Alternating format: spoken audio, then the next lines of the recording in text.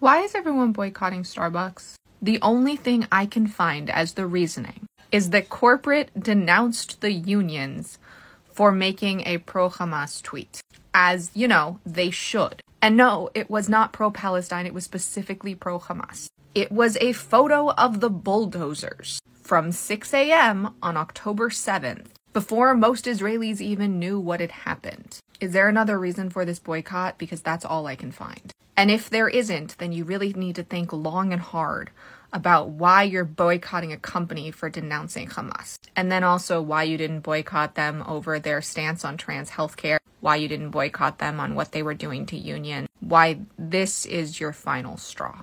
And just in general, don't go by lists that say who to boycott. Do your own research before boycotting anything. Because this list makes me think, are they Israeli or are they just Jewish? And for locally owned places, are they giving money to the Israeli government or are they just owned by Israelis? Are they giving money to the IDF or do they have a foundation for veterans? Are they working with AIPAC or are they actually working with Amenu, which is a far left Jewish organization? Do your own research before boycotting something.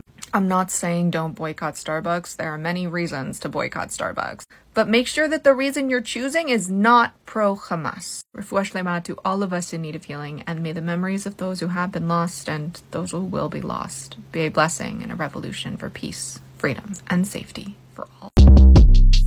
Shortcast Club